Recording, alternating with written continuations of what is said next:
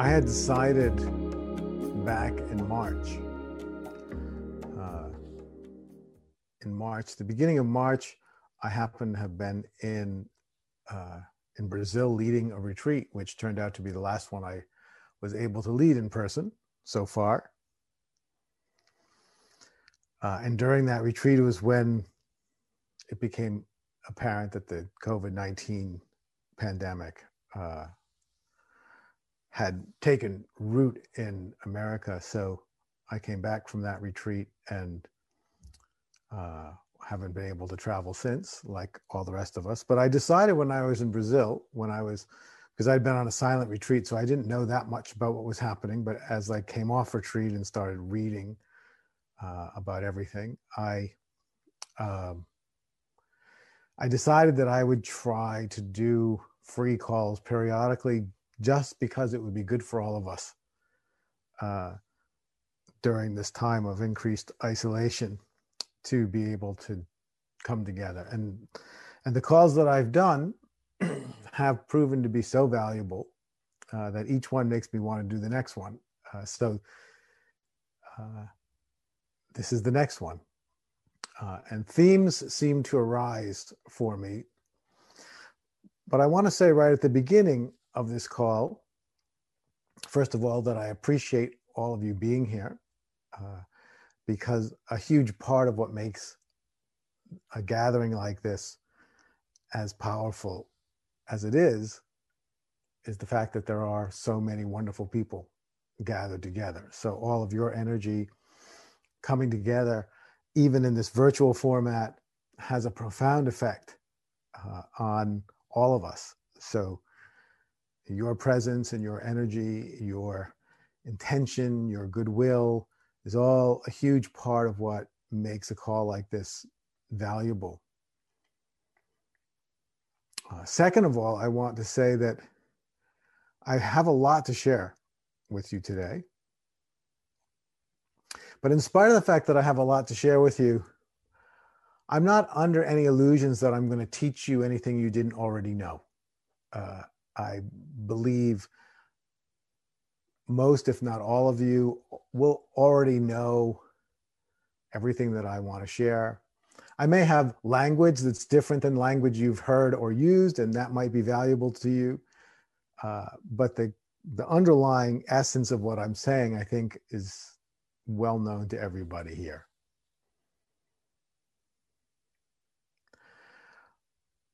I really see this as a space of healing more than a teaching.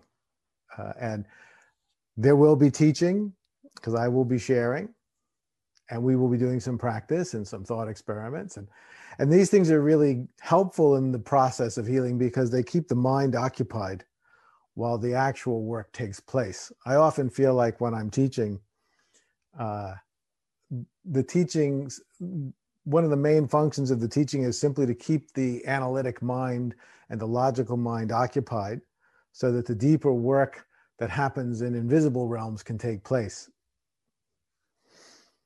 So I will be offering some teachings and some things that can occupy the analytic mind.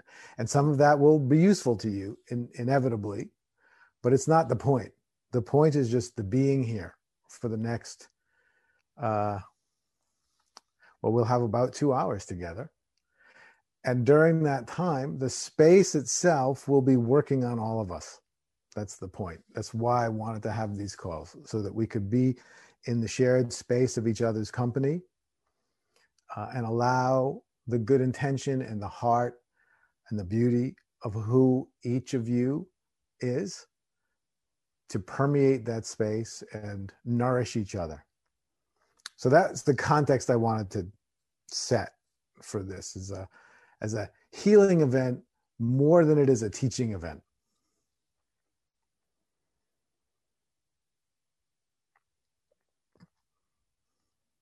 And so if you take a moment and just allow yourself to become aware of the 168, now 169, probably soon to be 170 people that have come together you will feel that being in this shared space creates a psychic atmosphere that is buoyant in the way that water is buoyant and allows things to float. Our collective field of goodwill is buoyancy for the soul. It provides buoyancy for the soul. It allows the soul and the spirit to float. And we need that now because these are heavy times, challenging times in many different ways. And the difficulty with challenging times is they're the opposite of buoyancy for the soul.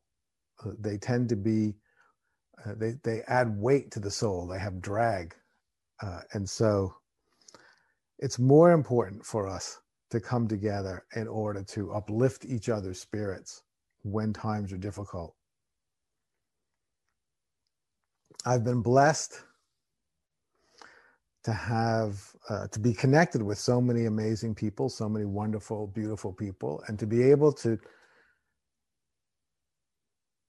hold a gathering like this, which is why I feel compelled to do them periodically, because I have the capacity to do it. And it feels like it was a gift given to me by Spirit, and one that was given to me so that I could use it and give it away to everyone else.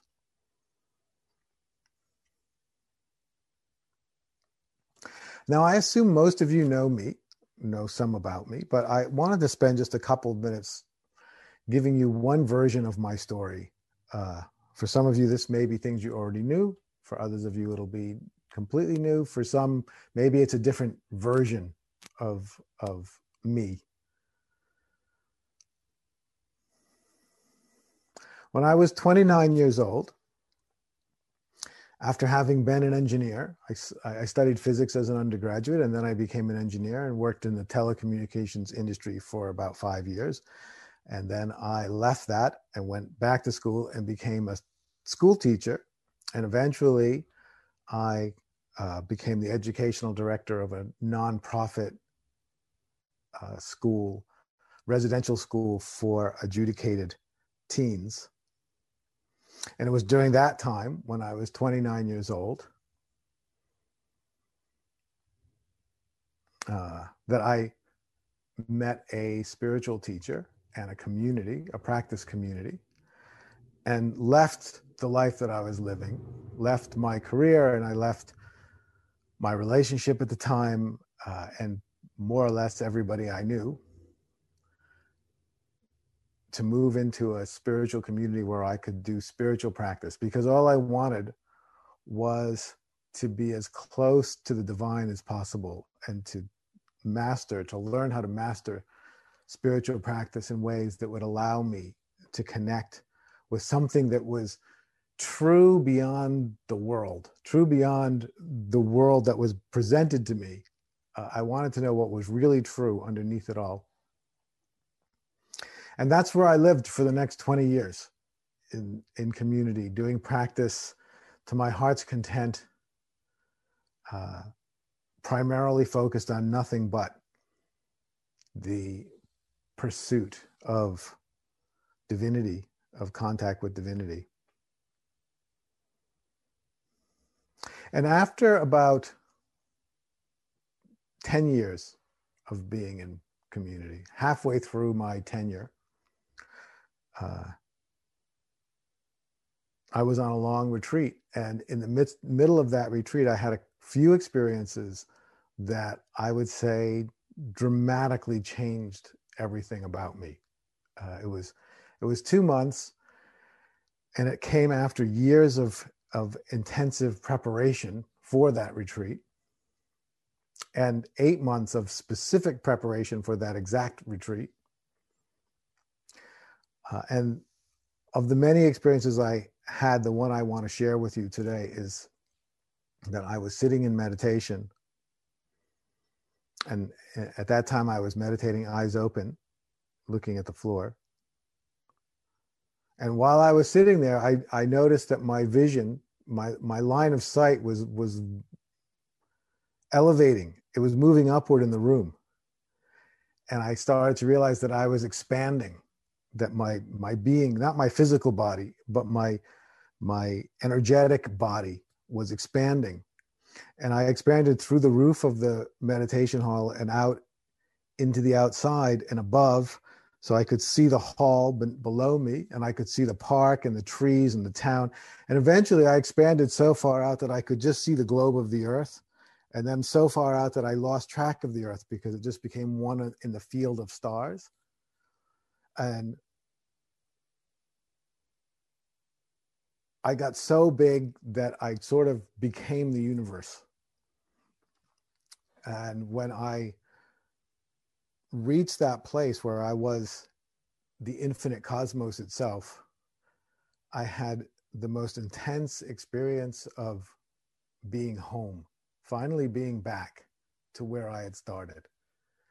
And there was this just flood of love and joy and relief at being back to who I was, to the truth of who I was. And after vibrating in that intensity of joy, bliss, love, energy for I don't know how long, I started to shrink again. And then the earth came into view, and then the town came into view, and then I went back through the roof of the meditation hall and back into my body where I was just sitting. But during that trip to the cosmic edges of my being, I realized that I had done that I used to do that when I was a small child, 3 or 4 years old. And I used to do it regularly by staring into my own eyes in the bathroom mirror in my parents' house. I would look intensely into my own eyes, and then I would experience that same expansion to the outer edges of the cosmos and back. And I would do it periodically, I guess, whenever life felt heavy. And I distinctly remembered that day on retreat, the day that I couldn't do it anymore, the day that I looked into my own eyes and I just couldn't remember how I used to do it. And I remember how sad it was and how awful it was to think that I had lost that connection. And evidently, sometime after that, I completely forgot that I had ever done it because I didn't remember again until the experience returned on that retreat. So somehow, after having had that experience as a small child, I just assimilated into the world, I guess. I just accepted my fate as a small, insignificant individual, separate entity. And evidently, it was too painful to remember the higher truth of who I was, so I just let it go.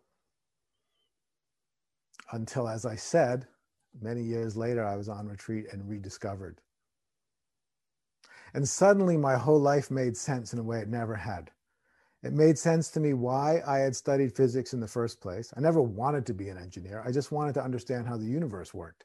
And I was studying physics and astronomy. But then when you graduate, and what do? You know, it's like the world keeps giving you more opportunities for assimilation. So you graduate from college and then you become an engineer because that's what everybody else is doing. And then when I realized that wasn't it, I moved on to the next thing. And then the one thing I could never understand, which was why in the world I had left my career and my wife at the time and the life that I was living to join a spiritual community. It had never made sense to me through all those 10 years, like what would have given me the desire for that. And suddenly, and now I knew exactly why, because somewhere in my unconscious, there was something I had to rediscover, and nothing else about life was ever going to be satisfying until that had been reconnected with.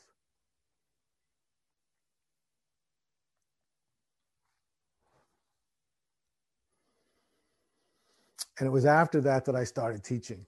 So that was about 20 years ago. And I started teaching first inside the community I was living in, and then about 15 years ago publicly. And then eventually that community fell apart, as these kinds of communities often do, unfortunately. It's a whole other story for another day. And so for the past 8 years, I've been teaching meditation and spiritual awakening and paradigm shifting. And the 2 hours we're spending here today, I called Staying True to Your Calling in a Chaotic World. And the reason why I wanted to do this call is because I know that we all are feeling the challenge and the pressure of these times. So, I mean, we can just go through, we could just start at the beginning of 2020. This year started, I happened to again be on retreat in Sri Lanka. And one of the people that was with me was from Australia. So I was very aware that Australia was having horrible wildfires, secondary to the crisis of global warming that we're in. And in fact, the friend who was on retreat with me, her father's house burned down to the ground. So I was acutely aware of the hardship of those fires. And then, of course, a few months later, as I said, I was on retreat again, and the COVID-19 pandemic really got clear. I mean, it had been clear already that it was happening, but it got clear just how big it was. And then there was 2 months of really largely complete lockdown and the whole challenge that was being faced in places like New York. And then in the midst of that, of course, the eruption of social unrest in America that eventually swept through the world, and the challenge of that. And I live in the middle of the city, so I'm in downtown Philadelphia. So, all summer it was protests in the daytime, enormous amounts of looting at night, helicopters all day and all night long flying overhead. So you couldn't have a better metaphor for the challenges of the world than what was happening. And then, of course, the political unrest, the political polarization that we are so acutely feeling in this country, but also exists in various versions in various places around the world.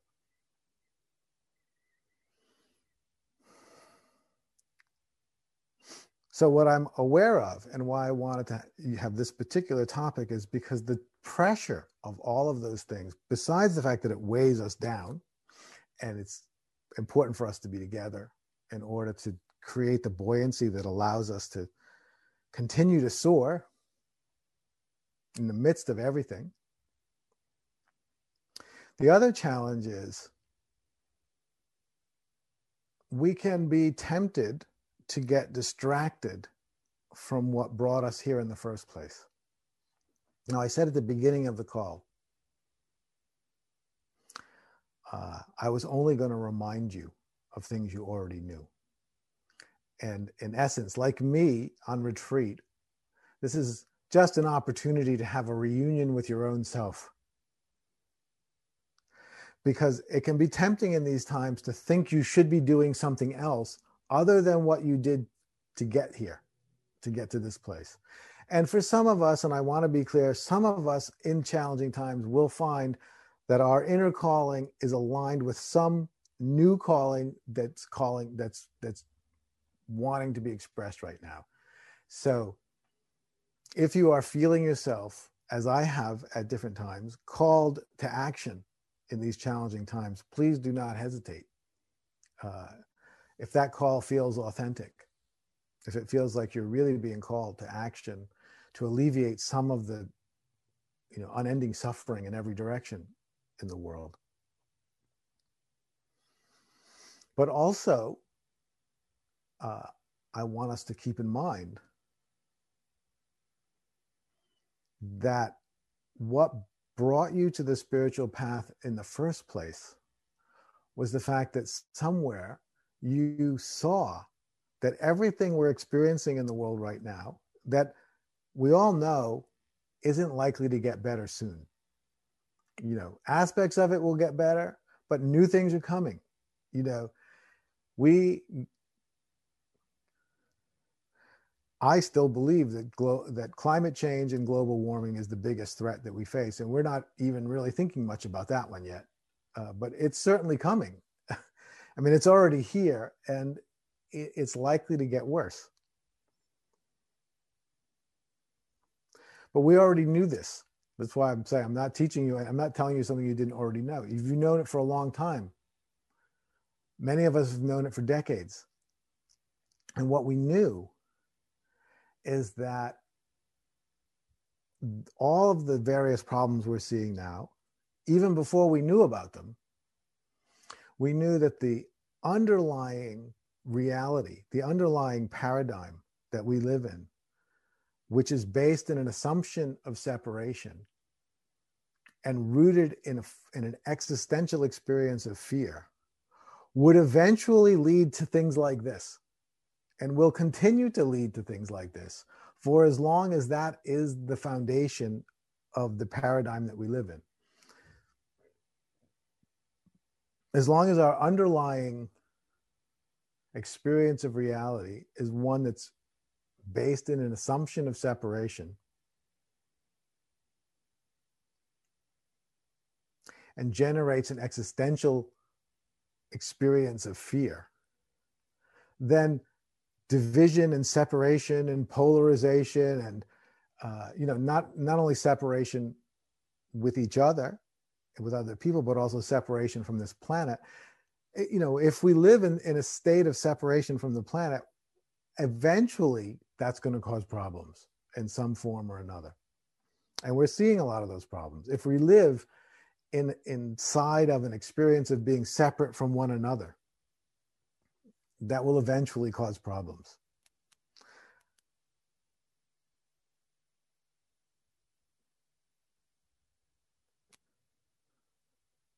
The whole idea of a paradigm shift was very brilliantly elucidated by Thomas Kuhn, a professor at Princeton University in 1954, I think.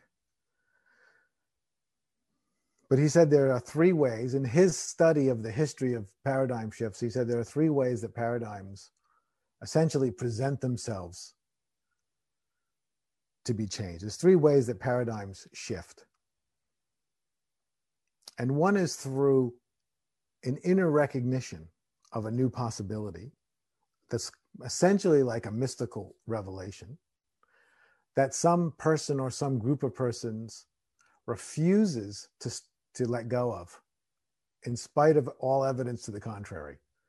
So, of course, a good example of this in the domain of physics, which I studied at one time, is Einstein's theory of relativity, which everybody thought was crazy and nobody understood. Thomas Kuhn, someone's asking, Kuhn. But of course, it turned out to be accurate. And I would say we've all had that kind of mystical revelation. We've all had a revelation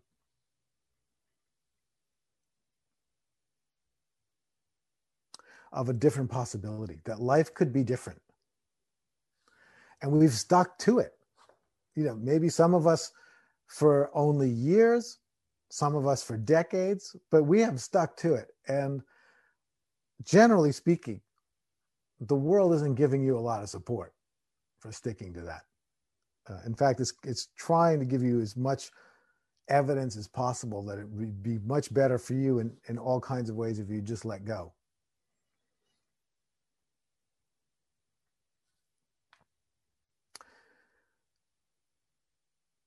Often those mystical revelations are based in the fact that we experience things that just should not be possible. And I'm sure we've all experienced that. So one example was my journey to the outer edges of the cosmos. From the current paradigm, from inside the current understanding of what it means to be human, that just shouldn't be possible. And if anyone who is very, very adhered to the current paradigm, if I tell them that I've had that experience, they will never believe that I journeyed to the outer edges of the cosmos, which I actually happen to know is true because I was there. But they will never believe it. They will always tell me that there was some kind of a chemical thing happening in my brain that just generated an illusory experience of journeying to the outer edges of the cosmos, which, you know, of course, I can't prove them wrong. It just doesn't match how it felt at the time. And they would say, well, of course, that's because you are under the spell of some kind of chemical imbalance caused by too much meditation or something. But, you know, we can all believe what we want to believe. That's just not how it occurs to me. And I'm sticking with it. Like Einstein and relativity, I'm sticking to my cosmic consciousness experience. The third way that paradigms shift, which is very interesting for us today, is that we experience persistent problems that despite all of our efforts, we find it impossible to change, right? So we're seeing that climate change is not a new problem. You know, it's the ecological problems have been worked on and talked about for decades, and it seems that we are not finding it. We're not even finding it possible to get agreement on them, but we don't seem to be making much headway. The same thing with the kind of social injustice and challenges that we see in the world. What we are experiencing now has certainly echoes back to the 1960s, and there's echoes beyond that and echoes beyond that. So these are persistent problems that we just don't seem to be able to change.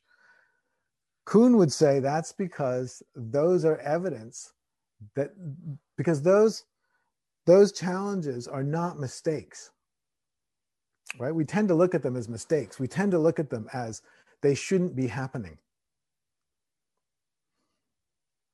I actually believe that's not a useful way to look at it. If you look at something like climate change or social injustice as a mistake that shouldn't be happening,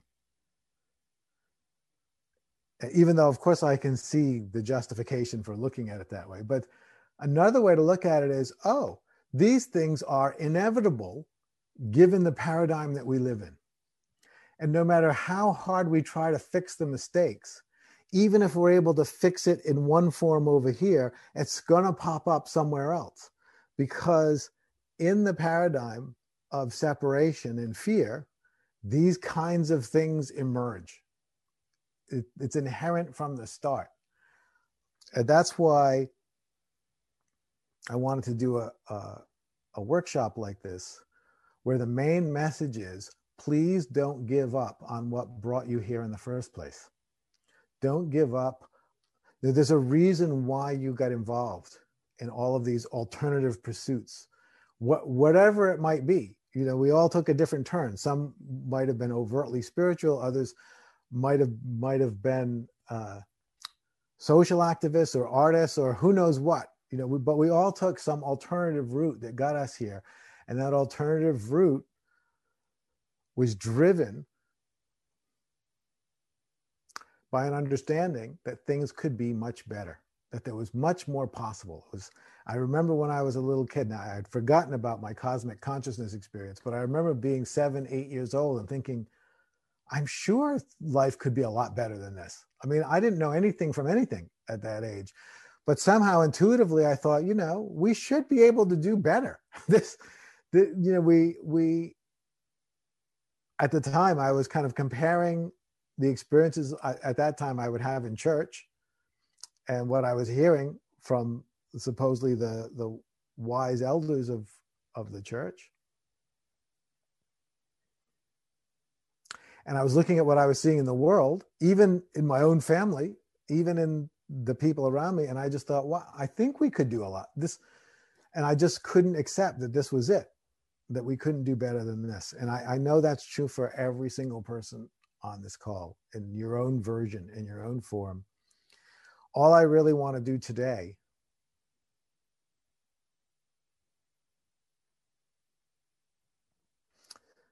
is give you the opportunity to just remember who you are, to remember how you got here, why you're so committed to a new possibility, and to be able to get the visual evidence of seeing this many people together who are connected in the same way. Because if we don't get the visual evidence of seeing that we're not alone, we start to feel alone. And then we can be tempted to think this is hopeless. But it's not. I also want to give you permission, even in the midst of all of the challenges of the world, to recommit yourself. In fact, beyond permission, I want to definitely encourage you and inspire you to recommit yourself to the original ideal that brought you here. Because whatever you were intuiting that brought you onto this path in the first place is just as important now as it ever was. And nothing else that you could be doing is more important. It might be as important, and you might feel called to do it, but it doesn't mean that your original inspiration it doesn't invalidate why you got here.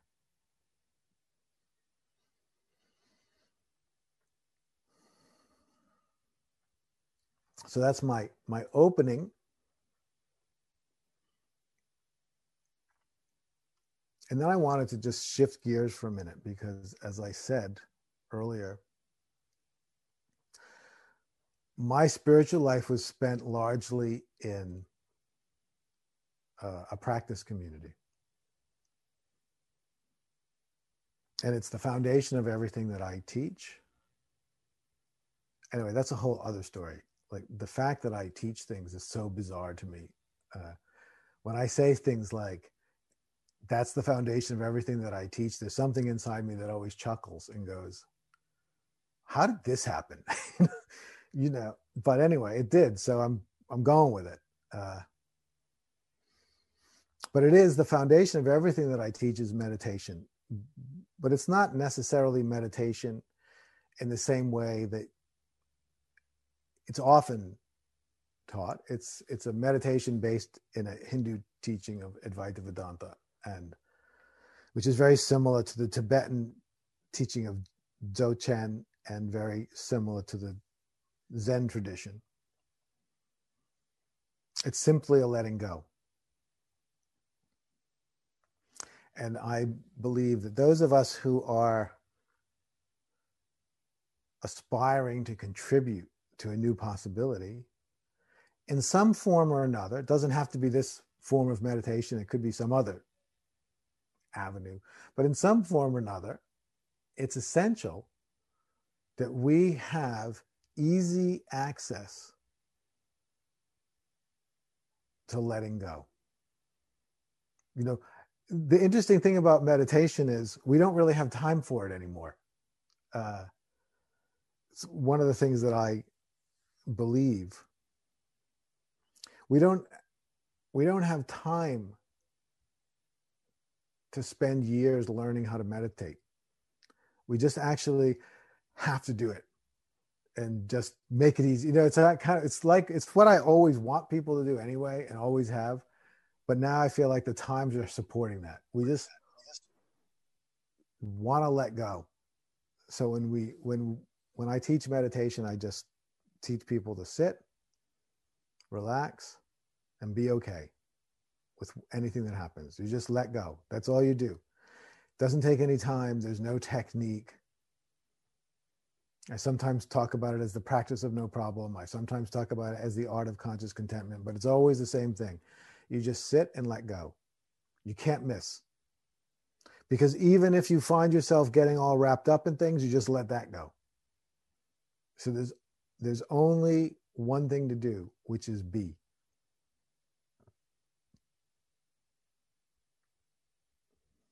And the reason why that is such a miraculous practice is because we are very identified with our mind, which means we're very conditioned to experience ourselves as something that we can see.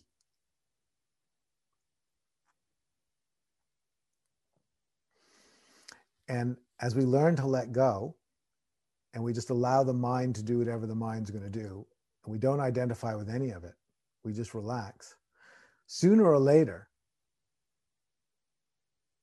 it becomes completely obvious that none of that is us.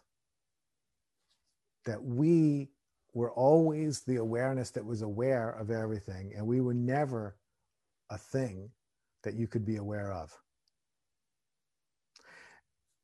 And I believe that this kind of practice is kind of a secret doorway. Someone once described it as a secret trap door out of the current paradigm. Because the foundational sense of separation upon which the whole paradigm of separation gets built is the separation which we experience when we identify ourselves as a something that can be seen, right? So then there's a separation between the seeing and the thing that we think we are. Suddenly, at some very deep level, we are separate from ourselves. But in this kind of meditation, eventually you realize you were never any of the things that you could see. You were never your history. You were never your body. You were never a concept, a self-concept. You were always the awareness that was aware. And you fall into yourself. You have an intense experience of falling into who you actually are as pure awareness. And that recognition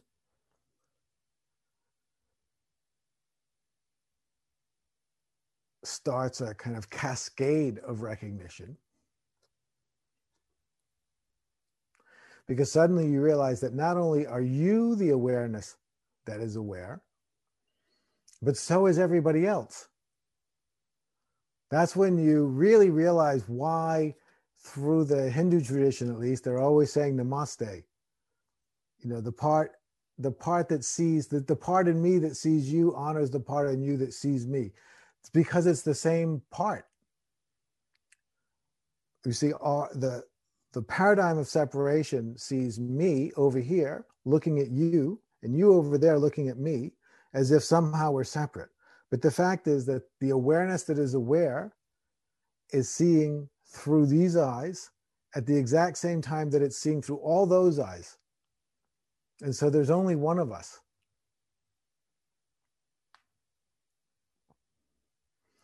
And that kind of realization, when one has it deeply, it just short circuits the whole paradigm. It's literally like a short circuit. Suddenly, bzz, it just buzzes out of existence because it can't be maintained anymore. And it throws into question everything about how we experience reality.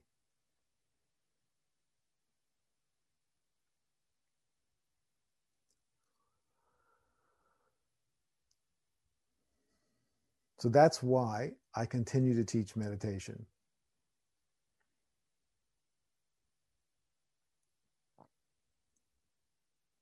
I teach all kinds of paradigm shifting philosophies and ideas, and I support people to share their wisdom. But the foundation underneath it all is this very simple practice of meditation, which, of course, I can teach it in terms of you understanding the theory in about 15 seconds, you know.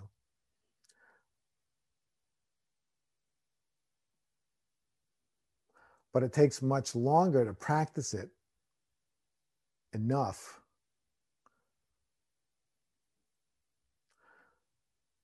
so that you're actually able to break through the habit of identifying with something that you see.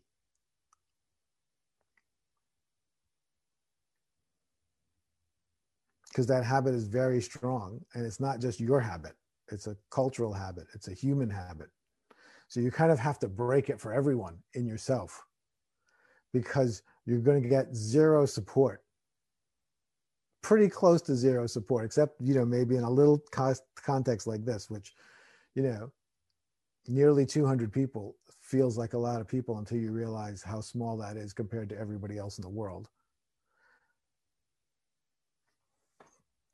So what I want to do now is ask you to just relax so that we can practice together.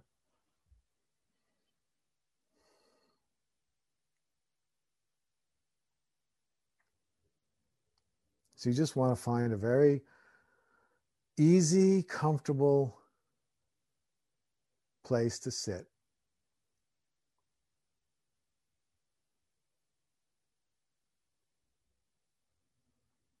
Where you can be still.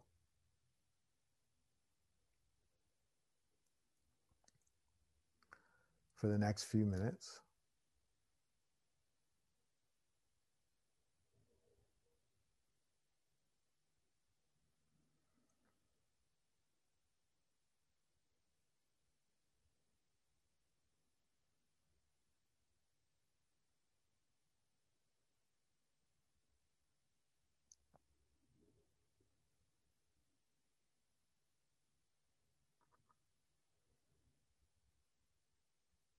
And just allow yourself to be completely content with whatever is.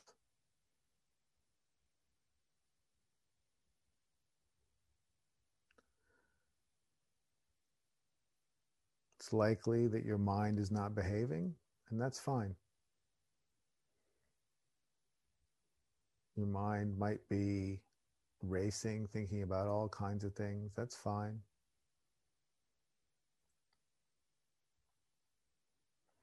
Maybe you're troubled or bothered by something. That's also fine. Nothing needs to change. Nothing needs to happen before you decide to be okay. Meditation is just a decision to be okay with what is, no matter what it is. You're okay with whatever's happening, and you're okay with whatever is going to happen unconditionally.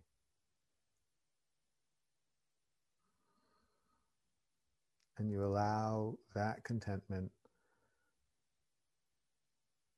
to become the place where you're resting.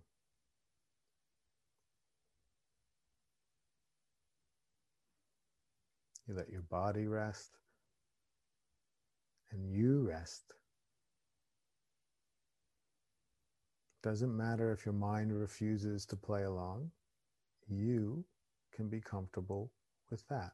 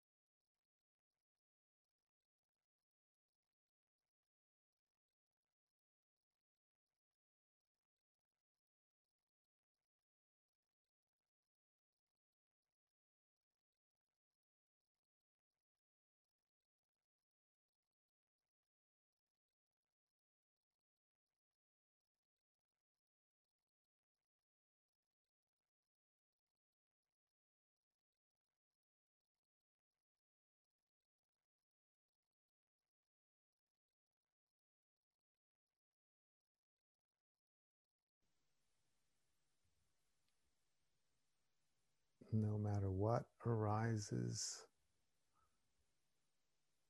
in consciousness, you simply relax.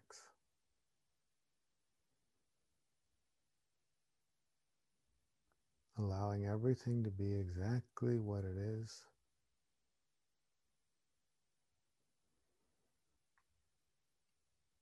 Even if what arises is a sense that you are engaged or struggling or frustrated, just be perfectly content with that. Nothing that could possibly happen is disqualified from being okay.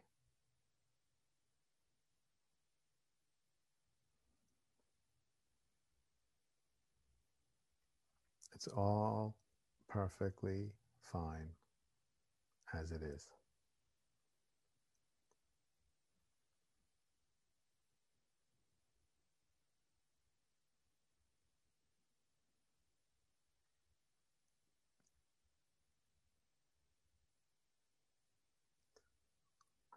No matter how busy or agitated your mind might be,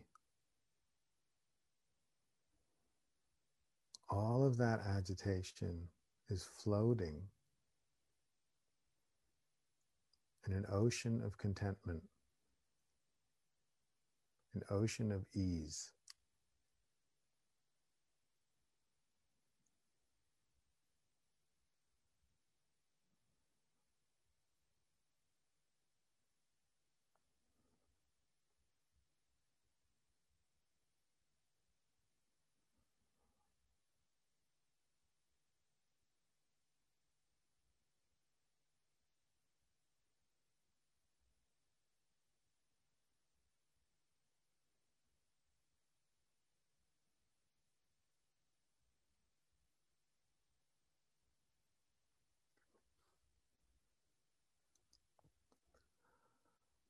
All of the frustration that might happen in your mind is like a ruckus party on the deck of a ship.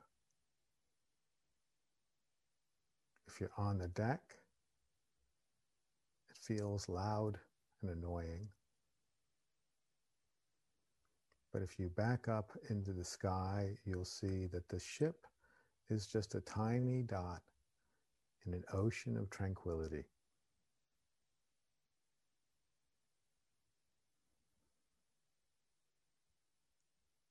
And all you have to do to float away is not be bothered by whatever is happening on the deck.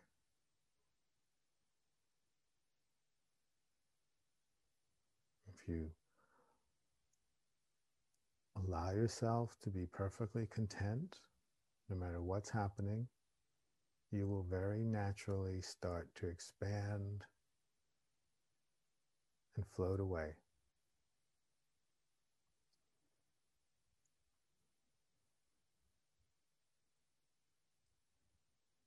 And until that happens, you're just content. Content being on the deck amidst whatever's happening.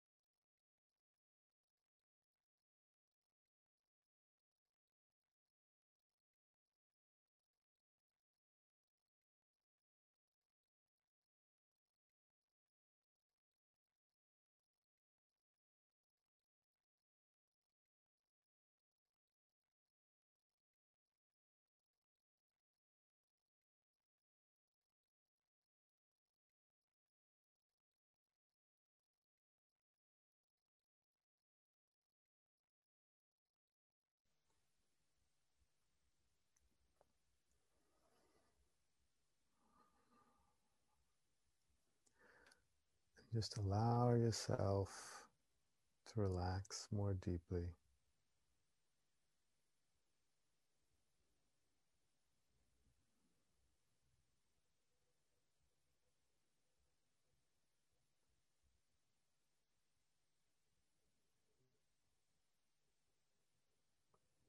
Allow yourself to be completely and unconditionally content.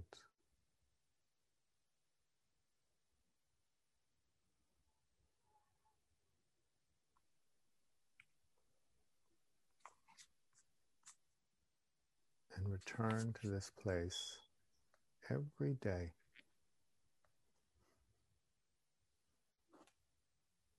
For at least a little time.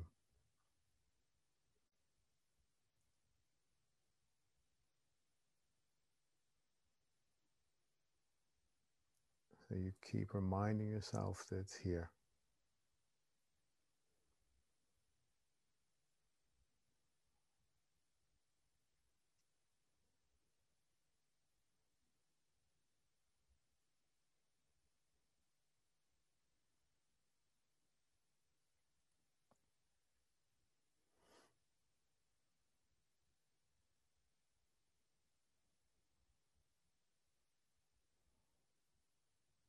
Just relax.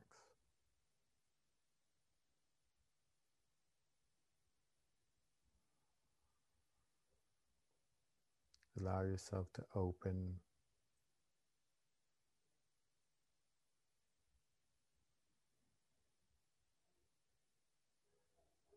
and embrace whatever is happening. You are bigger than anything that could possibly be happening. You are the space within which it all happens.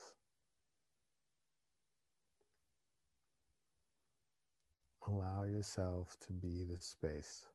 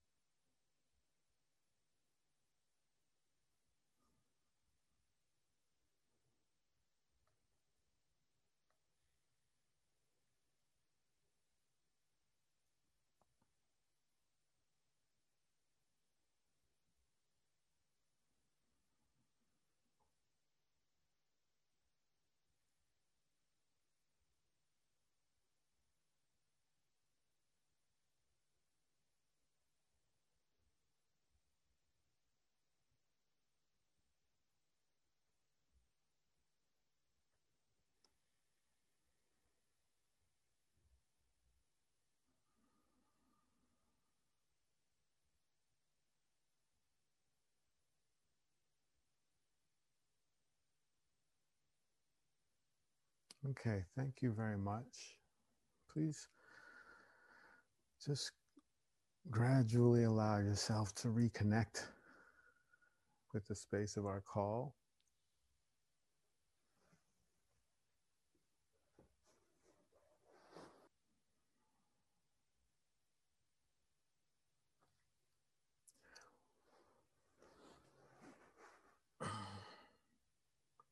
I have a little bit more about that practice of meditation that I want to share with you. And then I have one other thought experiment that I would like us to do together.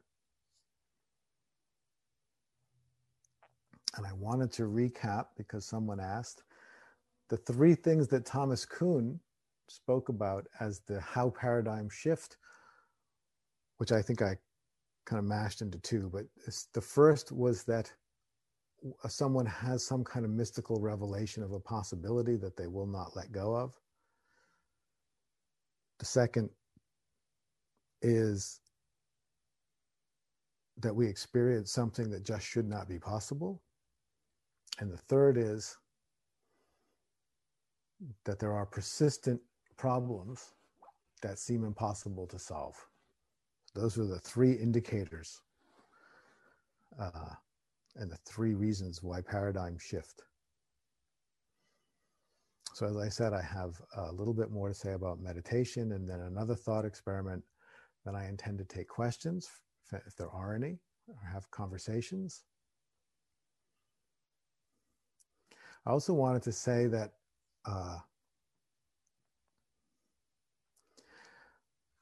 among the things that I do is a membership-based program in which I teach regularly and in which people come together regularly in different formats and in which the members themselves teach. So it's essentially a way of extending this kind of engagement so that it becomes ongoing. And I started it about 2.5 years ago because I felt like this is what we need. More than, of course, going on retreats and taking courses and doing programs are valuable, but more than that, we need a way to connect and to stay connected ongoingly. And because of my background, I was aware of how to create virtual community, and it felt very important that we have that flexibility so we don't have to travel all the time. Of course, as it turned out, with COVID-19 happening, it became even more important. So for those of you who are members, thank you. There are about 400. For those of you who are not, I hope you will try it. And I wanted to make that as easy as possible. So we're offering right now 2 months of membership for $1. And the reason we offer it for $1 is because it's the least we can collect and still get you in the system, because we have to collect something because of the way it's set up. And I'm doing it now because I'm teaching a course that's 6 weeks long that starts, I think, in 2 weeks. So that time period would cover that entire course as well as 1-day retreat. So gives you as much opportunity to experience what it's like as possible. So we'll be sure to send you an email about that. I just wanted to mention it before I continue. And that whole online community to me has just felt like such a blessing. You know, it felt like a blessing before these times, and it really started to feel like a blessing during these times. There are things happening all the time. There's an incredibly powerful, growing amount of audio resources available. My engineering skills came in handy. I haven't seen a membership-based program as well designed, but I haven't seen them all, so I'm sure there are others. But it's I spent a lot of time designing and working with my web person to build something that was incredibly functional and offered as many means of engagement as possible. Because what I believe is the most important thing is that we can engage with each other.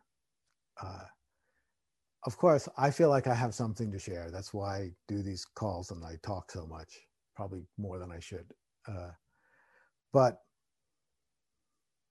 I also feel like we, as I said earlier, it's us being together that's the most important thing. It's us seeing each other, having the visual proof that others exist, but even more importantly, being able to speak together. And in the context of membership, making it as easy as possible for any of you who have wisdom to share, which basically is all of you, to set up your own courses and share that wisdom with others so that we can learn from each other. The idea is that it's a co-evolving, co-inspirational, co-learning environment that allows us to just engage together and grow together. And everyone's voice is important. Everyone's voice has access to the means of communicating. So it's a beautiful space that I'm very happy about and very proud of. And I'll make sure I send you more information about that. But before I get to questions, or to speaking to some of you, and I hope I get to. I mean, I will get to, but I hope you'll speak to me. I know there'll be time. I'm hoping that some people will speak to me because that's a joy for me too. I wanted to say one more thing about the meditation because, and this is really important, for the meditation to be as truly transformative as it can be, it actually has to be done from outside of the current paradigm to begin with. You can do the meditation inside the current paradigm. And when you do that, you're doing it as me, the separate person, Jeff, doing a practice called meditation, right? And you can get really good at that. You can practice as Jeff and learn how to slow your mind down or count your breath or do whatever it is that you do, visualize, and you can get intensely concentrated and focused, and you can have profound revelatory experiences, and you can even transform dramatically. And that can all happen without ever losing the identity of being Jeff. It's possible for the whole thing to be contained as something that Jeff has attained. And if your meditation practice remains in that domain, then unfortunately, I believe, it essentially remains in the domain of what the Tibetan Buddhist master Trungpa Rinpoche called spiritual materialism. Essentially, it remains in the domain of something that I have. And as long as your spiritual revelations and recognitions and insights, as valuable as they may be and as profoundly as they may affect who you are and how you are in the world, they still remain essentially limited by that position of being a possession that the original person has, the person who started meditating in the first place, who did all the practice, who had all the experiences, who then transformed. All of that becomes a very subtle form of possession, something that I have.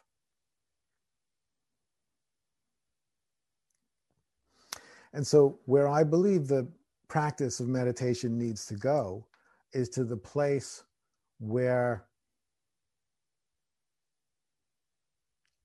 there's no more identity of being someone meditating, where you go so far into the practice that the only thing left is awareness. There's no sense of Jeff being aware or Jeff discovering awareness. There's just awareness.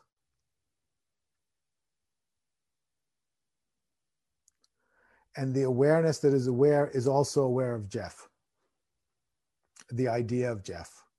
But no such entity exists anymore because awareness is all there is, which of course is what the traditions tell us. You know, the traditions will always say that awareness is all that is. That's what they mean in traditions that use the term God, and they say God is all there is and we are all children of God.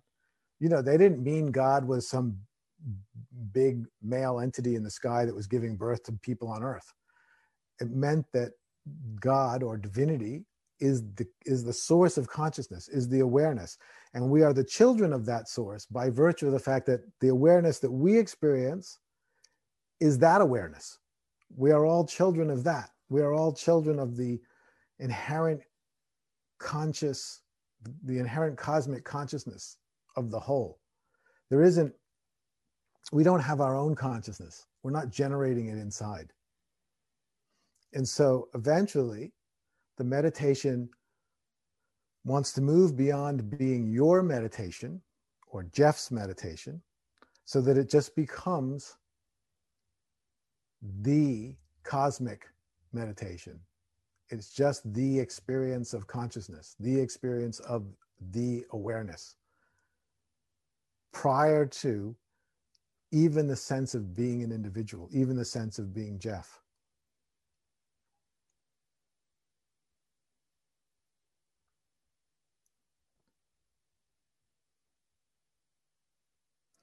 And when you rest in that depth of awareness, things can start to get very trippy. Because, for instance, you find that you are resting in that awareness through all states of consciousness, waking, sleeping, and dreaming. It's just you, whatever you are, not you, Jeff, you, the awareness that experiences itself through Jeff's waking state all day, and then is aware of the process of falling asleep.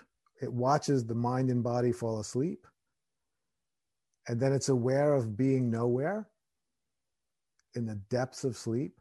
And then it's aware of dreams arising and then passing away.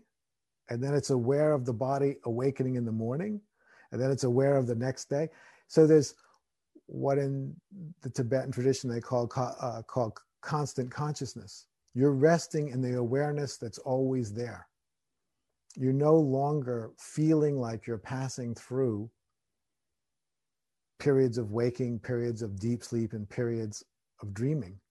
It's what in the Hindu tradition they call Turiya, the fourth state, the one that's always behind the others. Now, my experience is that is only attained in the I've only experienced that in the context of profound intensive retreat. I don't seem to have access to that depth of consciousness if I'm busy in the world.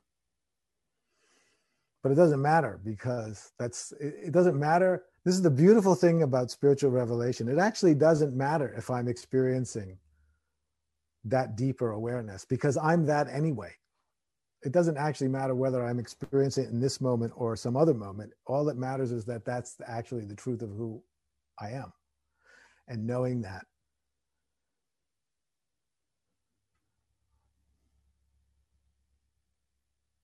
Beyond doubt. I remember once having a huge shift in my awareness, because this sounds like a silly insight, but it was such a big deal to me at the time. I realized something that should be obvious, but evidently wasn't obvious to me until I realized it, which is that God exists, whatever God exists whether or not I experience her. And I thought, oh, how amazing. I don't have to worry. Everything's fine. God already is. And I was somehow feeling like I needed to realize God in order for God to exist. God needs me zero. My little bit of recognition is not really important to God. It's important to me. It's important so that I can discover who I am. God's doing fine. The awareness is the awareness anyway. It doesn't need me to recognize it to become the awareness.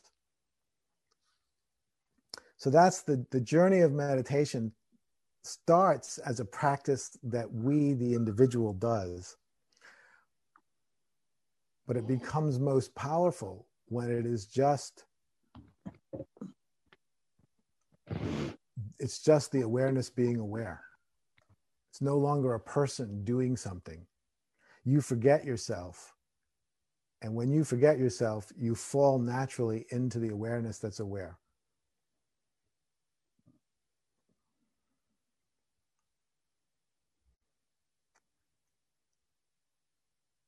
So there was one other thing that I wanted to address today, because I really do believe that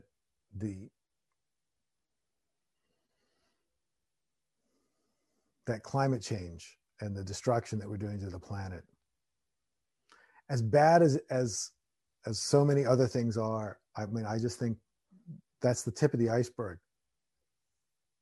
compared to what we're doing to the world we live on, the one that we absolutely cannot replace.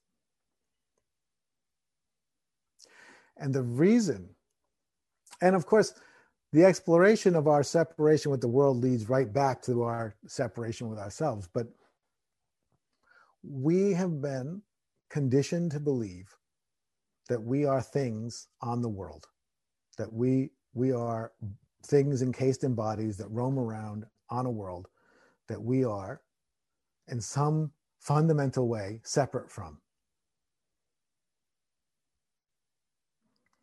And what I like to point out to people is that it's obviously untrue. There's no way in which we are separate from this planet. And the way that I like to point that out is by saying, let's imagine that you wanted to leave the planet. You know, we don't really have a viable alternative, but let's say you did. You were an astronaut and you wanted to leave. You actually can't leave the planet unless you take some of the planet with you, right? You have to make a little miniature version of the planet. So if you're only going to go for a short time, you know, you have to take at least enough air, and you have to take, it has to be pressurized enough, and you have to take enough food and water, of course. And then, you know, you can go on a trip around the earth a few times and then land again. But if you wanted to start a colony on the moon, you'd have to take a lot more of the planet with you, right? Then you'd have to take soil, and then you'd have to take plants and seeds, and probably, if you're going to stay a long time, animals and blah, blah. You know, you basically have to recreate the planet wherever you went. So why do we have to do that? Because we're not separate from it. We aren't a thing roaming around on a planet, right? We are much more like a bubble. You know, if you think of an air bubble in water, if you have a glass of carbonated water and there's air bubbles in there, you can't in any way say that the air bubbles can't exist separate from the water. You can't reach your hand in and pull an air bubble out, right? Because it's defined by the water. In the same way, we're like bubbles floating around on the surface of the planet. That's why you have to pressurize your spaceship. Because if it wasn't pressurized, we just kind of go, we just float, we just sort of expand off, you know, because we're being held by this atmosphere that we're in. It's holding our bodies together. We're like a bubble. You can't pick us out and just put us in space. It wouldn't work. You can't live that way. You can't even hold together that way. But we don't have that sensibility. That's the thing about paradigms. We have the sensibility that we are a solid thing because that's how we're taught. That's how we're trained to think. That's how we're trained to think about ourselves. And so therefore, that's how our nervous system gets conditioned. If we were trained to think of ourselves as more like a bubble floating around in the atmosphere of the earth, we'd be much more naturally concerned about the state of the atmosphere, right? Because the way that we're trained now, we're a thing that uses the atmosphere, right? So we want the air and we suck it in. But if we realize that we are one with that, we are a bubble floating around in that atmosphere, we'd have a much different emotional connection to it. And this is what needs to change. It's not just, this is why it doesn't matter that we understand these things. And education in the intellectual sense alone will never be enough, because our sensibilities need to shift. You know, that's why this isn't just an intellectual transformation, although that's important, but it has to be a deeper emotional, spiritual transformation. Our nervous systems need to become rewired to a new sensibility so that we feel ourselves as one with this earth. So if not, then we feel separate from the earth. Our fundamental feeling of being is that we're separate from the earth. And then we try to remember to recycle. You know, we try to remember to take care of the earth, which is just horribly inefficient.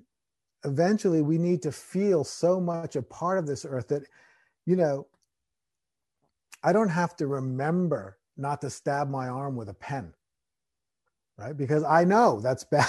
I know that's bad. I have a sensibility that won't allow me to do that.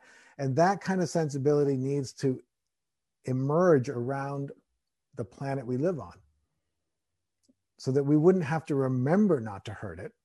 It would become just a completely natural way of being. It would become unnatural to do things that were damaging to it. Many of us feel that, and I know that it's even more prevalent among young people who are growing up in a new age than I am, to have a more of a feeling sense of oneness with the earth. And it's not just recognizing that the earth is a living thing, and of course we care about living things, that's also good. But beyond that, there's the recognition that we are that.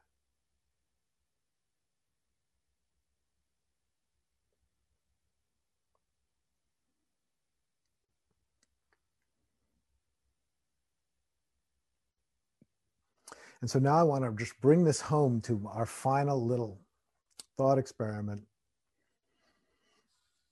If you haven't already, I always look at you all on gallery view in Zoom so that I can see at least 25 people at once. And then I occasionally click through so I can see more.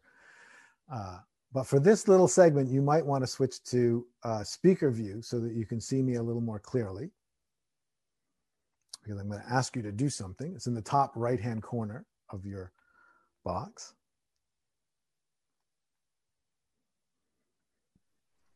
So building on this idea that we are one with the planet, I like to say, of course, as I said earlier, I speak a lot. So you've been watching me speak. And now you're watching me speak. So you see my lips moving and the words are coming out. And no matter what I say, the lips are moving and the words are coming out, and you keep seeing that. Now imagine that it wasn't me, Jeff, that was speaking. It was just my mouth that was speaking. You know, I like to say, oh, I have a smart mouth. You know, it just keeps speaking, and I never know what it's going to say. The lips keep moving and words keep coming out, and it keeps talking. So just look at my mouth and see if you can imagine that you had been conditioned to assume that the mouth was somehow intelligent and was speaking its own ideas, and that Jeff was just some kind of holder for the mouth. You know, that he wasn't the originator of the thoughts or the ideas. It wasn't Jeff that was speaking. He was just like the holder of the mouth, and the mouth was the intelligent being. And then, of course, you all have one too. So if we looked at any of you, you'd have a smart mouth, and it would be talking. And now that seems ludicrous. Nobody thinks that it's the mouth that's doing the speaking. Nobody thinks that the mouth is intelligent, has an intelligence separate from Jeff. We all know that the mouth is just an aspect of who Jeff is. It's just a feature of Jeff. So it's ludicrous to think that the mouth is talking. But it's very interesting that it's perfectly analogous to thinking that Jeff, like the fact that we think that Jeff is speaking somehow independent of the planet that Jeff is a part of. That feels perfectly okay to us, right? It's perfectly okay for everyone to assume that Jeff is speaking to you now, when in fact, of course, Jeff isn't speaking. Jeff has no capacity to speak. Jeff doesn't even have the capacity to exist without the planet. The planet is speaking to you. It's just speaking through Jeff's mouth. So as you look at this mouth, just be aware that this is the planet speaking to you. This is not Jeff. Jeff is a feature of the planet. Jeff is not a separate entity. And beyond that, the planet itself can't exist outside of the universe. The planet arises in the universe just in the same way that Jeff arises on the planet. So ultimately, this speaking can only be coming from the universe. Without the universe, this speaking cannot happen. Now, it's coming through in a unique way because of the vehicle that's carrying it. But that doesn't mean it's coming from the vehicle. And this is just another way of visualizing or imagining the truth of the term namaste. You know, maybe there's a different term that would be that which speaks through my mouth honors that which speaks through your mouth, which is one. You know, the universal consciousness coming through my mouth is honoring the universal consciousness coming through your mouth. And I believe it's part of our, potentially, it's part of our possibility and hopefully part of our destiny, that eventually we will rewire our inner circuitry so that that's what we experience in each other, that we hear the universe speaking. You know, the Hindu saint Ramakrishna used to, you know, he said that no matter who was speaking to him, he always heard the mother speaking. And I believe this is what he meant. No matter who was speaking, it was always the mother. It was always the cosmos. When I was a child and I returned home to the experience of being the cosmos itself,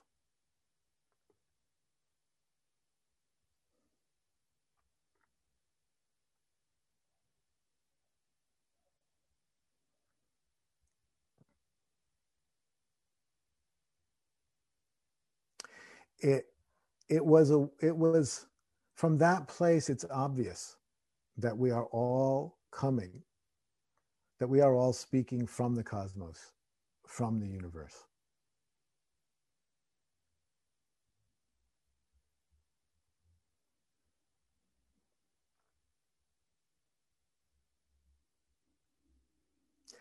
And the more that we are able to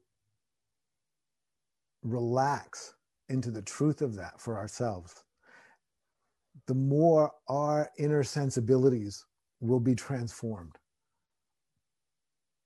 Our inner neurological structures will be rewired. Sometimes when I sit in meditation, especially on retreat, and I get incredibly, incredibly relaxed. You know, the first periods, you're sitting, there's agitation because you're just getting on retreat from the world and da-da-da-da. So you just, you know, have to go through the most boring part of meditation, which is I'm just going to be consciously content with all this. Da-da-da-da-da-da. But then I relax and relax and relax. And eventually you start to sink into something deeper. Then you hit places where, there's hardly anything happening, hardly any turbulence of mind. There's just peace. And then I find, if it's a long enough retreat, I will eventually start feeling intense pain of various types, especially around my face and head. And it just feels, at one time I thought it felt like my bone structure was I thought I was going to look different at the end of the retreat when I looked in a mirror, because it felt like my bones were moving around. It would be so intense. And I don't really know what it is. I mean, I think, you know, probably the most conservative interpretation would be that it's some kind of stress that's releasing. And that seems pretty plausible. But the interpretation I like the most is that it's the experience, it's the feeling of neurological rewiring. It's the feeling of some very fundamental and deep shifts that are occurring because you're consciously holding a state of relaxation, which stands in contrast to the habit of fear and control that we have been conditioned in. And because you're sitting there long enough, the grooves of fear and control start to be rewired into more acceptance and relaxation.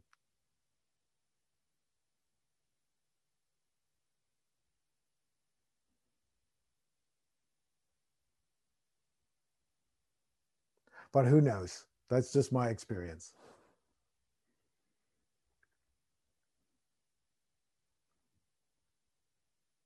Could be all kinds of things. The main point, though, is that the transformation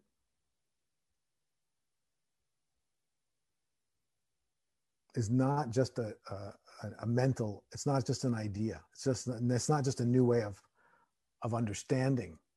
It wants to become a new sensibility altogether. It needs to become a new sensibility.